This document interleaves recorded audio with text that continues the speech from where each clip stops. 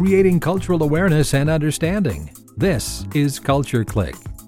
Culture Click is written and produced by KQAL-FM on the campus of Winona State University. It happens every year. The temperatures start to drop a bit, then the kids go back to school, the leaves start changing, and the fall season is in the air. You start to see Halloween decorations popping up all around town. And then come the reports. We've got a Halloween candy warning tonight. We have a warning for parents. Trick or treat turned into a real-life nightmare. Police in Pennsylvania say someone's putting needles inside candy. Halloween candy was laced with drugs. She found a small metal blade. The Florida Sheriff's Association is warning parents about pot candy. Time and time again, police across our state have found sick individuals preying on our children. Sounds scary, right? And we've heard it all before. Razor blades and apples, cyanide and pixie sticks, and now it's marijuana-infused candy that could end up in your child's trick-or-treat bag. Hospitals even offer to x-ray candy to make sure it's safe. But in the midst of all the warnings, where are the reports of injuries caused by tainted Halloween candy? Are razor blades and drug-laced candy a real threat? Today on Culture Click, we talk to Craig Upright, Associate Professor of Sociology at Winona State University, about stories of tainted Halloween candy. Just how did these stories come to be, and is there any truth to these trick-or-treat tales of terror? I'm Bill Stoneberg with Professor Craig Upright on today's Halloween edition of Culture Click. How are you doing today, Craig? I'm doing great. How are you? I'm doing good, very good as well, thank you. And it's great to have you on the show. Like we were talking a little bit earlier, I was in some of your classes as a student here at Winona State, so this is kind of interesting getting to talk again. So, I'm really glad that we were able to reconnect after so many years. Definitely. And you had sent me an article here, The Razor Blade and the Apple, the Social Construction of Urban Legends. And this is exactly what, I had reached out to you wanting to talk about this topic, and reading through the article was pretty interesting. It dates back to, the article was published in 1985, is that correct? That's correct. I believe so. And yes, it was written by Joel Best, who is a professor of sociology and criminal justice at the University of Delaware. Okay. And he wrote that article in 85 with one of his graduate students. It's really an excellent article that I use when I teach our social problems class at Winona State University. Okay. Because it really does help create the idea of constructing social problems. And it's a fascinating study. Even though it's several decades old now, it's one that still has a lot of relevance. Yeah. And in some ways, what I'm doing today is I'm standing in for Joel Best. He is deluged with requests for interviews every year, right around October, it seems, as people are revisiting that article. And for anyone who's interested, after hearing our talk, you can go to joelbest.net, and he updates his website every year with more stories about Halloween sadism. Oh, cool. Great. So in the article it takes information from like 1958 to 1984, and it said there was, I'm just going to kind of jump into a couple facts here that we can talk about, but it says that there were 76 incidents reported in total, and we're talking about tainted Halloween candy, razor blades and apples, pins and needles, things like that, poison perhaps, but it said 76 instances total, and that's a span of what? That's 60, 24, 26 years. Some people might say that that's cause to be worried right there, that there's 76 incidents. But the article, kind of, as you read through it, it describes this as an urban legend, and that that it's really not as prominent as an issue as we think. How should people interpret that? If are urban legends kind of based in reality all the time? Is there something that happened and it's exaggerated, or, should we be worried? I guess basically is what I'm thinking. Well, certainly there are instances of Halloween candy being painted, and even beyond Halloween, there are lots of individuals out there that are interested in doing harm to others. Mm-hmm. Whether tainted Halloween candy is a cause for great concern, that's really what Joel Best is trying to bring out. So if we just do some rough math, let's say 76 instances over a 25-year period, that's 3 per year. Right. Now, what we know is that there's lots of stuff going on all the time, and if there were only 3 incidents of tainted Halloween candy across the entire nation, year after year after year, that really doesn't pose a great threat for any individual in any one community. Another interesting thing that Best does in his original research is actually traces what was going on with those 76 reported cases.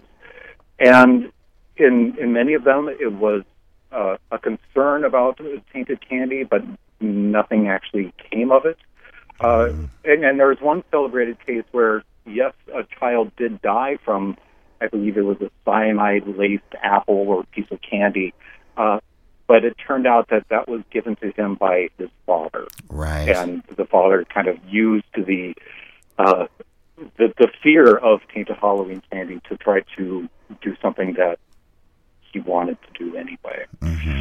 So in terms of an actual threat to individuals, given the vast number of people who are going out and getting candy and consuming candy, and the relatively small number of actual incidents, no. I think that Best makes a pretty strong case that this is an urban legend, and really it's that subtitle of his article, The Social Construction of Urban Legends. I think that's what makes this really kind of fascinating. Yeah, and it just, and you mentioned something there too about some of the reports being just a report of, maybe nothing really happened. They just said, oh, I think maybe something was in the candy, maybe something of that nature. Is that how this stuff works? Does it it seems like the fear of the legend itself created more reports or more, more people talking about it, more people saying, oh, I found something in my candy. Does it just kind of snowball like that then? But I think that's a large part of it. I don't know if you ever played the game Telephone. Yeah. When you were young, you get a group of people in a circle, and one person whispers something to somebody else, and then they have to repeat it, and then at the end you find out that the story changed dramatically as it went from one person to the next. Right. This is one problem with trying to give statistics, say in a news setting. It is that people oftentimes lose the nuance of what the statistics might be. One of my favorite examples from the past, news stations used to do a lot of tell us, how do you feel about this particular issue? Text, this number if you agree, text this number if you disagree. Right. The sort of thing that they do. And then at the end of the news show, they'll say, well, this is not a scientific sample, of course. But based on people who wrote in, 75% think blah, blah, blah. Well, the news station is covering itself by saying this is not a scientific poll, but then somebody who hears that and then repeats it to somebody else, they'll lose that. Yeah. And they'll say 75% of the population believes this. Oh, right. And then perhaps, the number will change, they disagree. That's what often happens with some of these stories of urban legends, is that there is some factual basis, but then as it gets repeated and passed on, the story changes. Here's I actually saw an article in the Washington Post just last week where they were able to talk to Joel Best and do this kind of same annual story about, is Halloween candy actually tainted? Should we be scared of this or not? Right. And this article references a contemporary concern. The police in Jonestown, Pennsylvania, was warning people that drug-laced edibles are packaged like regular candy, and they might be hard to distinguish from the real candy. Right. and they're urging parents to check their candy, which parents should be doing anyway. Sure, yeah. Now, in that post, the police say that they don't know that this has actually happened. They're talking about this as a possibility. Right. But then it gets translated, passed along the internet as this is what is going on. Right. So all of that nuance gets kind of bleached out, and things get presented as fact. Wow. Yeah, the game of telephone. That's a really good analogy because I heard that report of the town of Pennsylvania where the police reported that, and some of the things I've heard said about it were kind of obvious, like because they said it's hard to distinguish between real candy and like an edible that contains THC or something, but every picture I've seen online of an edible that contains THC says it all over the package, like a big warning, So I don't know where they get that from, and it's kind of interesting how the reports change as people tell them and pass them on. When you take a look at some of these articles and just think about them a little bit, there was one headline, based on that Jonestown, Pennsylvania story, that said, police warn parents after finding Halloween candy laced with THC that looks harmless. Oh, wow. Now, that's not what the police were saying. Right. They weren't saying they found Halloween candy. They were finding candy, but they didn't know whether that was intended to be distributed for Halloween or not. Right. And really, someone who is into THC-laced candy, they probably want to consume that themselves. Yeah. It's kind of an expensive prank to be doing, right. And to be giving away your drugs. Yeah, that's the other thing. I'm many years removed from the drug culture, but I don't think that's how it works. Right. Yeah, that's a big argument I've seen online. Is people are like, "Oh, that's way too expensive for people. People aren't going to hand that out," Mm-hmm. So, but it's interesting though, and maybe that's similar to what happened. The article we were talking about earlier, "The Razor Blade and the Apple" by Joel Best. There was a surge of reports because the reports are just kind of spread out, maybe one a year, if that, and then there's some little spikes. And in 1970 and 71. And then in 1982, there was also a spike, but there was an incident then with what they call the Tylenol murders, and I vaguely remember this happening back then, but that some people were poisoned from some Tylenol, and I don't know if that ever got solved or anything, but they never actually found the culprit of that, and there we truly did have a sadist who was taking Tylenol bottles and then injecting, I don't know, cyanide, some poison, and then putting them back on the store shelf. Oh, wow. Yeah. And so random people would be picking this up from their Walgreens, from their pharmacy, and then they actually did die, and then so several people did die. And then that was a big fear because most crime that takes place in America, and I'm guessing this is true throughout most developed countries, most crime that takes place happens with where the victim actually knows the perpetrator. Okay, sure. So most murders are taking place with people that know each other. There's some personal reason why this murder is happening. Right. So it's a relatively small number of murders that are random, but those are the ones that are really scary because it could happen to us without without me doing anything wrong. Right. And so that smaller number of cases is oftentimes going to be blown up to be the bigger fear. Mm-hmm. Yeah. And then, and it seems like, since there was a real, incident happening like that the kind of the trick-or-treat urban legend just kind of picked up steam because of that, because it fits right in, I can see how people could easily be scared of that then, Absolutely. And I think that in that year, in those early 80s, there were a number of communities that were so freaked out that they actually canceled Halloween. Oh, wow. And I wonder about that too. Like, we X-ray candy, stuff like that. Trick-or-treating is kind of moved from Halloween night to like Halloween afternoon, sometimes the day before, the weekend before or after. Do you think that that the legend detracts? I mean, because we talked, I don't know if we mentioned this, but I did read another report too. There was something in USA Today that they mentioned that car accidents or getting hit by a car is much more common.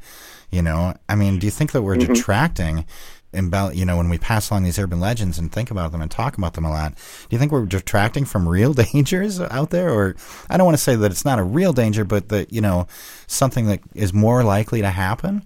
Do you think we're detracting from that? I think that's a fairly common phenomenon. Okay. That people, there's lots of reasons to be scared in the world. And what people would like is a little bit more control over their lives. And, is there something that I can do to reduce the risk to me or to my children? Right. And you can't do a whole lot about some of the random accidents that might be taking place. Certainly, if there's a lot of cars that are speeding down your street, what are you going to do? You're going to want to put up some stop signs. You're going to want to have more police enforcement of that. But accidents happen all the time. But something like Halloween candy, I'm making the choice to send my children out and go knock on strangers' doors and get candy. I can have some control over that, about whether I allow my children to do that at all. Perhaps I'm going to be monitoring where my children are going. I don't have kids myself, but I love passing out candy at Halloween. And what I've noticed over the years is there are a lot more parents either standing on the sidewalk, taking their kids around the neighborhood, or sometimes they are dressed up in costume and they come and they get their own candy too. Right. So parents can have a little bit more measure of control about where the candy is coming from, and of course they should be inspecting it, after the haul is laid out on the kitchen table. People would like to have a little bit more control over their lives. And so they oftentimes will fixate on issues where they have some control, even though some of these non-controllable events are actually greater risk. Okay.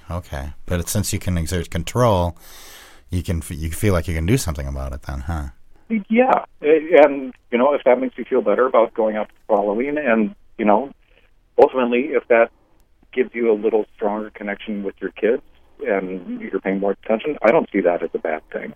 Yeah, that's true. That's a very good point, Kind of like if it makes you feel better, if it, then go ahead and do it anyway, as long as it's not hurting anyone. So, yeah, for sure.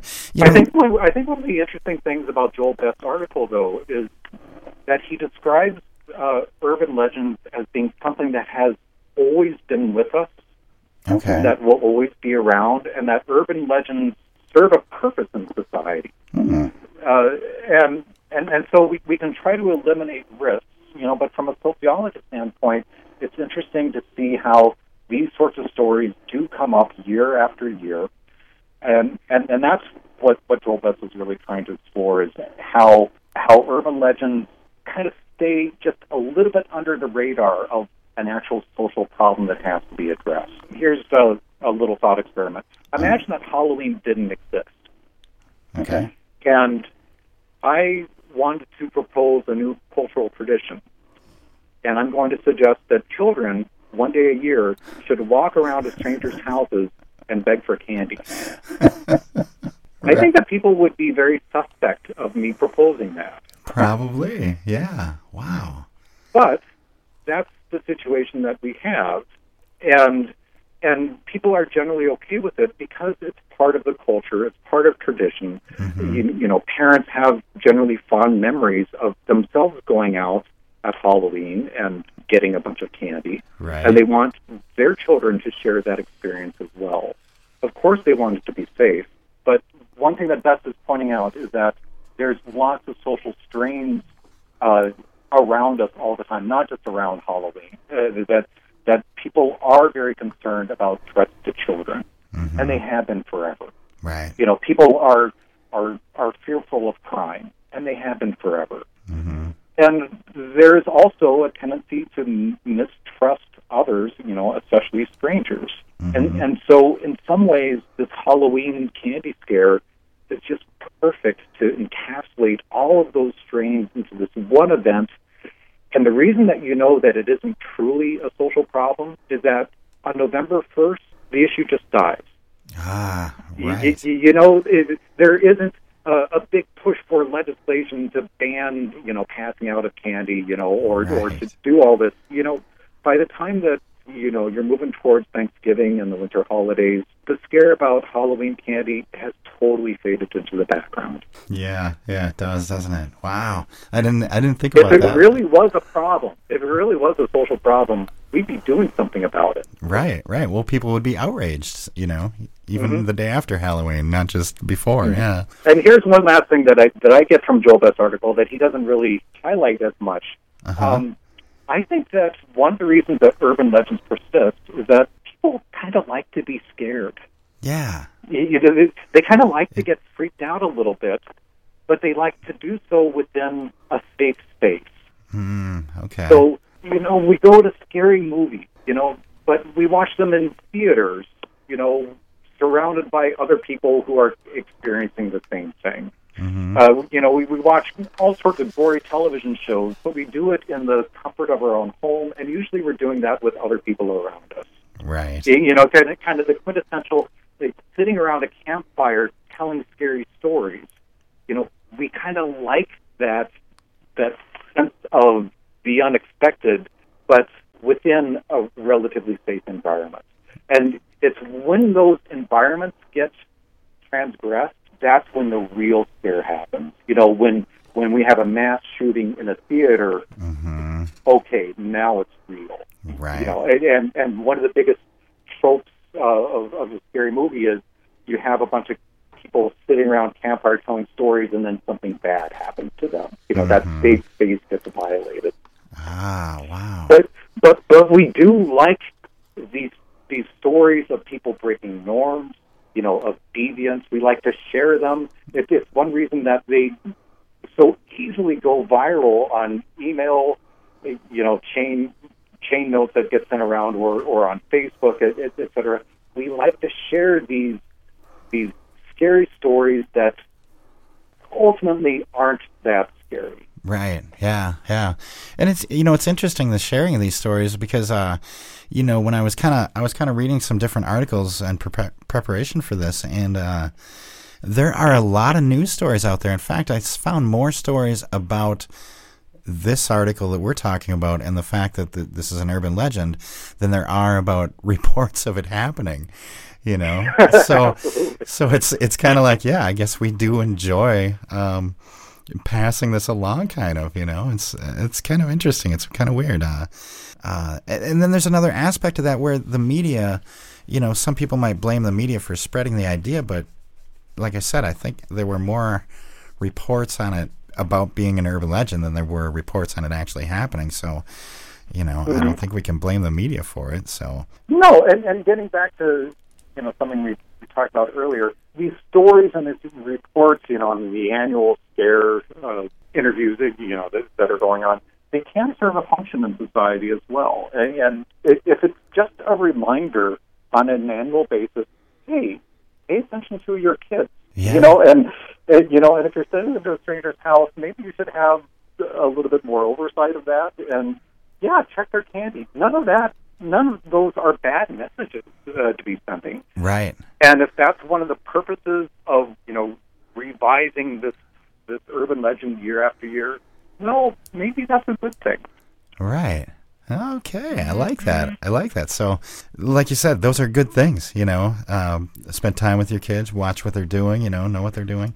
All good stuff. So, and we like being scared by the story. So maybe the urban legend is kind of a good thing, kind of a fun, maybe that's part of a Halloween tradition now, huh?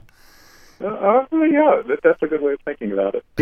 So long as it doesn't result in people going out with pitchforks, and burning down somebody's house because they have been deemed as, a threat to all the other children. Right. Urban legends can take an ugly turn. Yeah. But it all depends on how people respond to it. Right. Well, it seems like a lot of people are talking about this as an urban legend. So hopefully no one's running around out there with pitchforks pointing fingers at somebody. We haven't seen those stories out there. Yeah, so hopefully that's not happening. Maybe we just started a new urban legend. I don't know. So, Craig, are there any other good resources that you could recommend people who want to just kind of take a look at urban legends and how they work and why they persist? I will repeat the website that I mentioned earlier. It's joelbest.net. Okay. And also Snopes.com. Oh, okay. Yeah.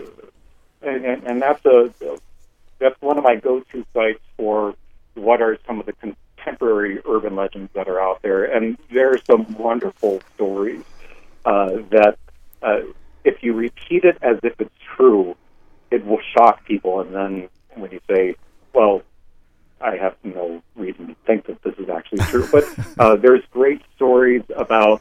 Do we have time for me to tell you two of my favorites? Yeah, for sure. Okay. For sure. Let's hear them. Here's my favorite one. This happened to a friend of mine, and all of these always happen to a friend of yours, right? Right. That way it's someone you know, right? It's someone, it really happened, right? Yeah. Went to a mall and bought some of those famous chocolate chip cookies. Mm-hmm. You know what I'm talking about? So there's that cookie, and sat down on a bench, and someone else sat down next to them, and she reached in and she had a cookie, and this person sitting next to her looked at her and reached into the bag and took a cookie out and ate it himself. And she was incensed, and so she goes and gets another cookie, and the person sitting next to her smiles and reached in and took another cookie from the bag, and they did this all the way through, and finally this person sitting next to her said, "You know what? You should have the rest." And he got up and walked away, and she was just so intense, the nerve. Right. And so she's getting her stuff together, and do you know where this is going? No, I don't. As she's putting together her bag, she looked, and on the left side of the bench, rather than the right, was her unopened bag of famous chocolate chip cookies. Oh, wow. Oh, that's funny. It's a great story. Okay, and not on the level of razor blades and apples, but and again, these things get passed around over and over again. Right. Oh, fun. I love it. Well, it's something a little different than the traditional ghost story, And since it's plausible, maybe it happened, right? They have to be just plausible enough that you believe them for a while. Right. And, and that's the oral tradition, and that's kind of the wonderful thing about Halloween. The scary stories that could be true, but probably aren't. Right. Well, let's hope most of them aren't, because they're scary. So, all right, great. Well, thank you so much for joining us today, Craig. Really appreciate it. And it was great. Pleasure. Yeah, it was great talking to you. So, I've been here with Craig Upright. He's an associate professor of sociology here at Winona State University. And like I said, thanks, Craig, for joining us. I love this topic. I think it's just fun. Super fun. Sounds great. All right. All right. Thanks a lot. Thanks again to Professor Craig Upright for joining us today on Culture Click. To learn more about urban legends or to read the article, The Razor Blade and the Apple, The Social Construction of Urban Legends by Joel Best, go to joelbest.net. To keep up on all things Winona and the surrounding area, tune into Culture Click Thursdays at 12:30 right here on 89.5 KQAL. I'm Bill Stoneberg, and we've just heard from Craig Upright, Associate Professor of Sociology at Winona State University, on Culture Click. And from everyone at KQAL, we hope you have a safe and happy Halloween. Creating cultural awareness and understanding. You've been listening to Culture Click. Support for Culture Click is made possible by the Minnesota Arts and Cultural Heritage Fund. Culture Click is produced by KQAL-FM on the campus of Winona State University. For more information, look us up on the web at kqal.org. And thanks for listening to Culture Click.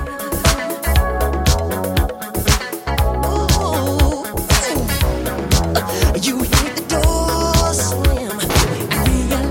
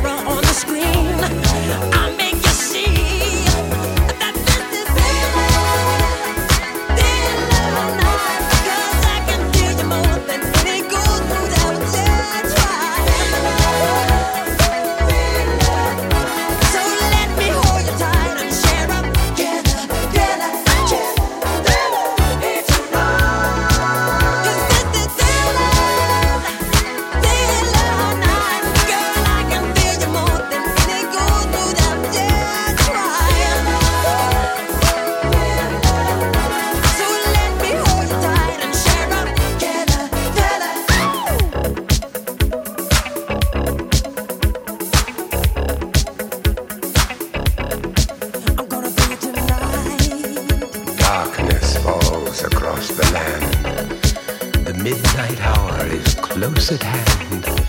Creatures crawl in search of blood to terrorize your neighborhood.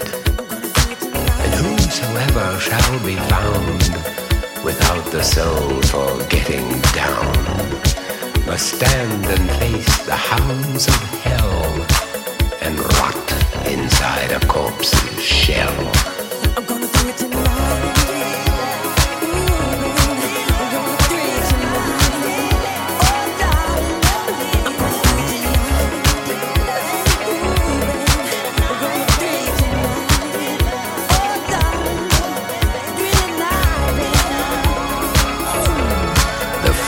Stench is in the air, the funk of 40,000 years, and grisly ghouls from every tomb are closing in to seal your doom.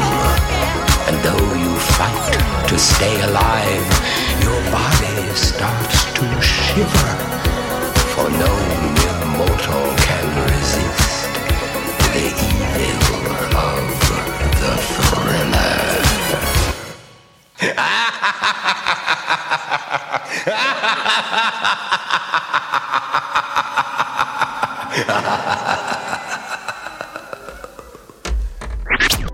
Are you interested in all things Winona and the surrounding area? Find podcasts of Culture Click and all your favorite KQAL shows at kqal.org. Culture Click is made possible by a grant from the Minnesota Arts and Cultural Heritage Fund.